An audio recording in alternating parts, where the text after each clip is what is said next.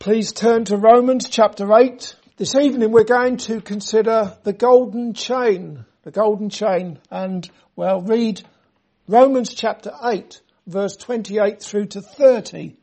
And we know that all things work together for good, to them that love God, to them who are the called according to his purpose.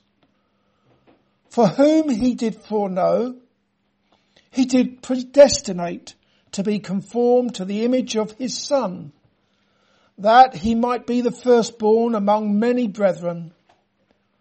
Moreover, whom he did predestinate, them he also called, and whom he called, them he also justified, and whom he justified, them he also glorified. In Romans chapter 8 verse 28, it is written that all things work together for good to them that love God, to them who are the called according to his purpose. Last week it was seen that the call is a holy, effectual and irresistible call by which God draws his elect to his dear Son, the Lord Jesus Christ. And he does so with loving kindness, having granted them repentance. Moving on to verse 29 and 30 this week. What can be seen in those two verses is a chain of salvation with 5 golden links. In verses 29 and 30 we see foreknowledge, predestination, effectual calling, which has already been considered last week in verse 28. We see justification and glorification.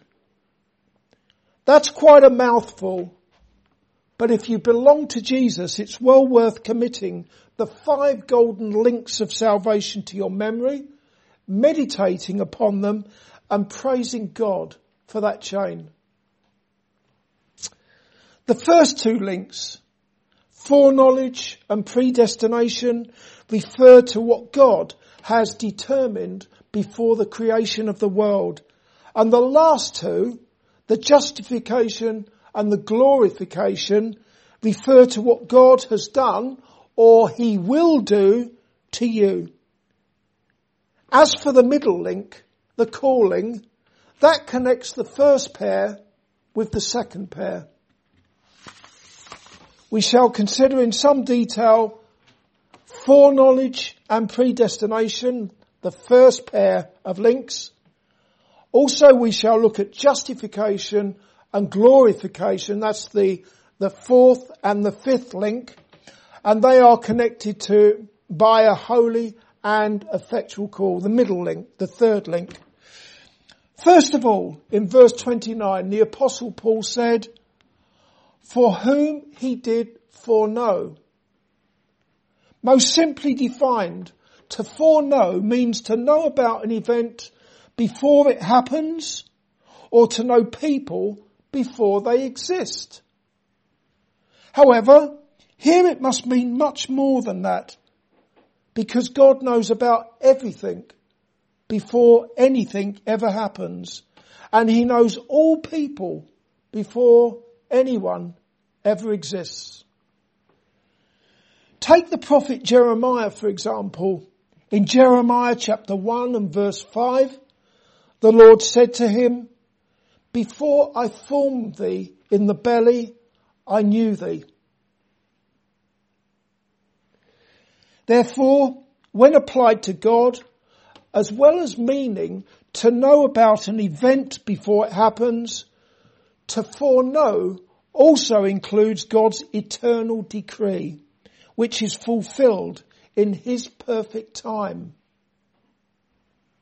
For example, in Acts chapter 2 and verse 23, the Apostle Peter said the following to the Jews about the Lord Jesus Christ. He said, him being delivered by the determinate counsel and foreknowledge of God, ye have taken and by wicked hands have crucified and slain. By the foreknowledge of God, wicked men crucified the Lord Jesus Christ. Therefore, God knew that wicked men would crucify and kill the Lord Jesus Christ. And what's more, he ordained it. He decreed that it should happen. It happened in accordance with God's plan for the salvation of sinners. We see that foreknowledge. It's not just that he knows something is going to happen. Of course he does. He's God. He knows everything. But he decreed. We look at the decree of God, as well as him simply knowing something before it happens. Coming back to our passage, the foreknowledge of God refers to people who are loved by him with an everlasting love. So that foreknowledge is linked with an everlasting love. Therefore, what it does not mean is that in eternity, God looked along the corridors of time and chose people for salvation, people whom he foreknew would respond favourably to the gospel. That's not how it was, and that is not biblical. The foreknowledge refers to people being chosen by God in eternity, being loved by God with an everlasting love, and being brought to repentance and faith in his dear Son, the Lord Jesus Christ, in the fullness of time and in accordance with God's good pleasure. That's foreknowledge when we're speaking about God. Look at verse 29 again. For whom he did foreknow, he also did predestinate to be conformed to the image of his Son, that he might be the firstborn among many brethren. We see that those who are foreknown by God are predestinated or predestined to be conformed to the image of his Son, the Lord Jesus Christ. If foreknowledge is about the choice of people, then predestination is about their destiny. Predestination means to determine a person's destiny beforehand. In verse 29, we're being told that those whom God fixed his love on, even before the foundation of the world, he has also determined in eternity that they will be conformed to the image of his Son, the Lord Jesus Christ. Being conformed to the image of the incarnate Son of God is the subject of quite some debate. It is given in Genesis chapter 1, verse 26 and 27, that God created man in his image, which apart from anything else means that God set man apart from and above all other creatures. Also, being made in the image of God means that man is an intelligent and creative creature. Although the entrance of sin into the world has made him very foolish and very destructive, as well as being intelligent and creative. With the entrance of sin into the world, man has become foolish and ignorant because of the blindness and the darkness of his wicked heart. Consequently, one might conclude that the image of God has been destroyed by sin, and there are verses that seem to suggest that. For example, in Genesis chapter 5 and verse 3, it is written that Adam begat a son in his own likeness, after his image, and called his name Seth. Note that Seth was begotten after the fall of mankind, and he was begotten in the image of Adam and not God, according to Genesis chapter 5 and verse 3. However, by the time we get to Noah, over 1,000 years later, when God instituted capital punishment for murder, it is written in Genesis chapter 9 and verse 6, "Whosoever sheddeth man's blood, by man shall his blood be shed. For in the image of God made he man. And then when you get to the New Testament, book of James, chapter 3 and verse 9, it is written, "Therefore bless we God, even the Father, and therewith curse men, which are made after the similitude of God." You will have to decide for yourself if you think that the image of God has been completely wiped out by sin. As for me, I tend to concur with R.C. Sproul, who said, "There is no part of our humanity that is not profoundly affected by the fall and by sin. The mind, the heart, the will, the body, the whole person in totality has been radically affected by sin. But that affectation does not destroy or annihilate the image of God." Whether the fall and sin has entirely destroyed and annihilated the image of God or not, what we can all agree on is that the natural man has a desperately wicked heart, and that he is hostile towards God. I say desperately wicked. Every time I say desperately wicked heart, I always put an emphasis on the desperately, because I'm pretty sure that everyone in here, including myself, we don't even begin to appreciate just how wicked the heart is. Why is that? Because the heart is also deceitful. Who can know it? But the Bible tells us that the heart is wicked. Even the Apostle Paul, who had been a born-again Christian for about 30 years when he wrote this letter to the Romans, said of himself, "For I know that in me, that is in my flesh, dwelleth no good thing." Therefore, there is a work of God in even the godliest of Christians, to conform them to the image of the Lord Jesus Christ, who is himself the express image of God. How are all you Christians who are foreknown by God being conformed to the image of his Son? How does that happen? It starts with the new birth, being born again, being made a new creature in Christ. Also, you are clothed with the righteousness of Christ.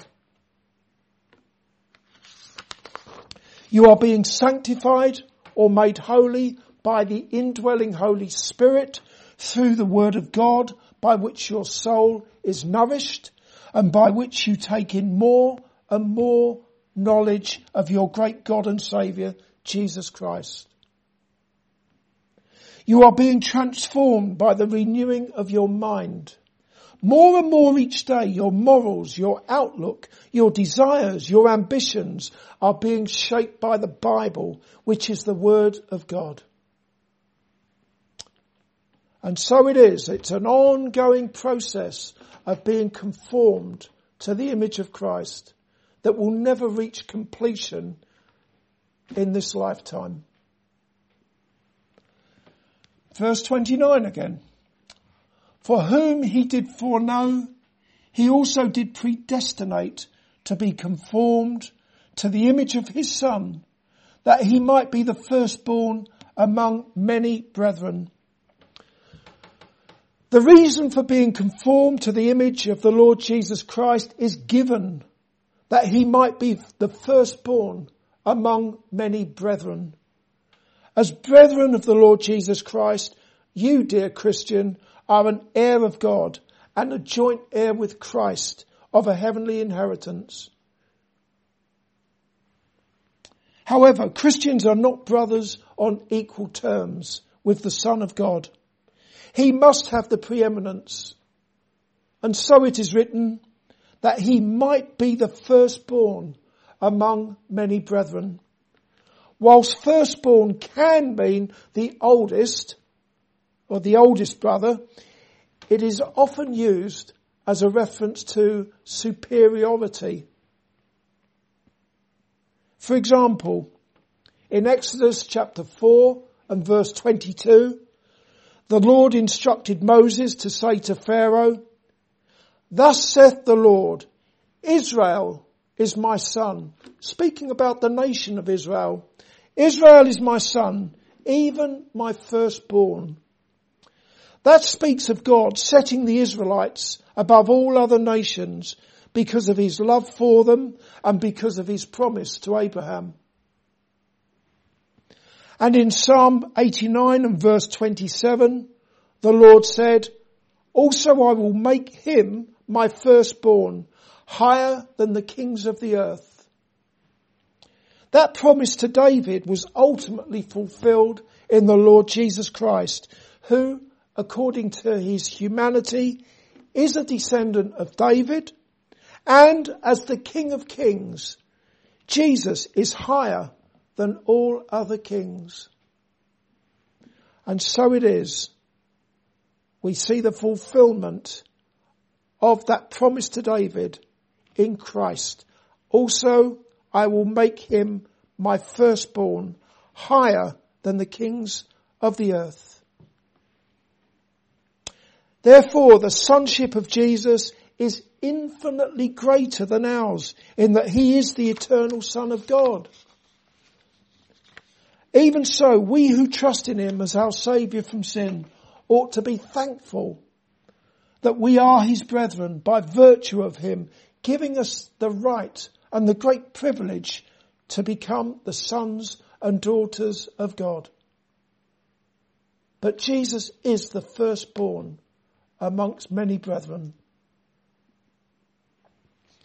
Looking at verse 30 here.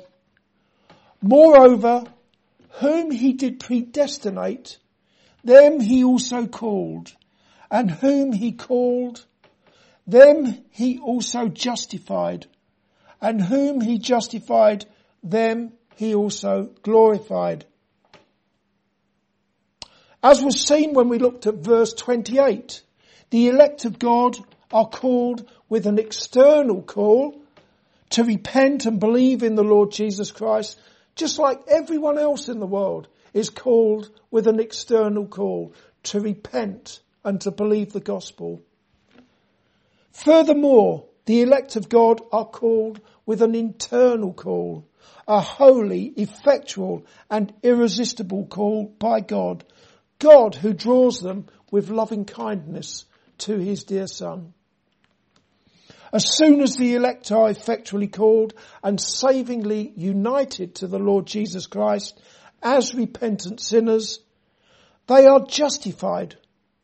And from then on, they are accepted to God in his dear Son, the Lord Jesus Christ, as people who are trusting in the perfect obedience of Christ in his life and in his sacrificial death.